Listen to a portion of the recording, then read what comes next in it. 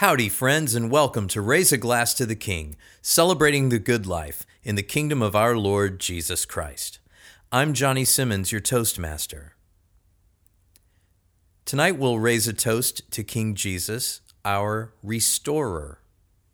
Continuing to work through our Lord's post-resurrection appearances, one of the readings for this week was from John's Gospel, in which our Lord prepares breakfast on the beach for his disciples and restores St. Peter to his ministry.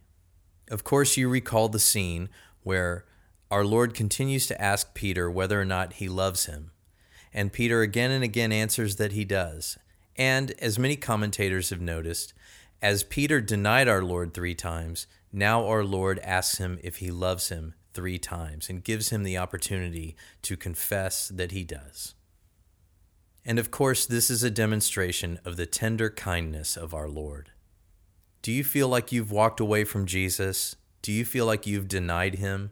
Do you feel like you've let him down? Well, our Lord came to forgive you, and he will restore you. And all he asks you is, do you love him? Our great King came to reconcile us to himself, and that's what he cares about with you. Let's thank him for that. Whatever you're enjoying tonight, raise it up with me. Here's to our merciful King Jesus Christ. He not only restores us in fellowship to himself, he restores our souls. To the King.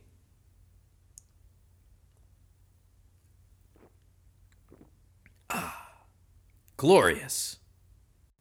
Thank you for joining me, my friends. I hope you have a great night. Tonight's toast was another Old Chub Scotch Ale from Oscar Blues Brewery in Austin, Texas. Remember, we're in the middle of a 40-day Eastertide celebration taking us from Easter Sunday to Ascension Day, and you can get a free copy of our Easter ebook by following the link in the show notes or by visiting Raise a Glass to the King on Facebook. Also connect with Cheers to the King on Twitter and Instagram. Download the sheet music to our theme song from the show notes and sing it often. Drink Christianly, and remember, whether you eat, drink, or whatever you do, do it all to the glory of our great King who restores us, Jesus Christ.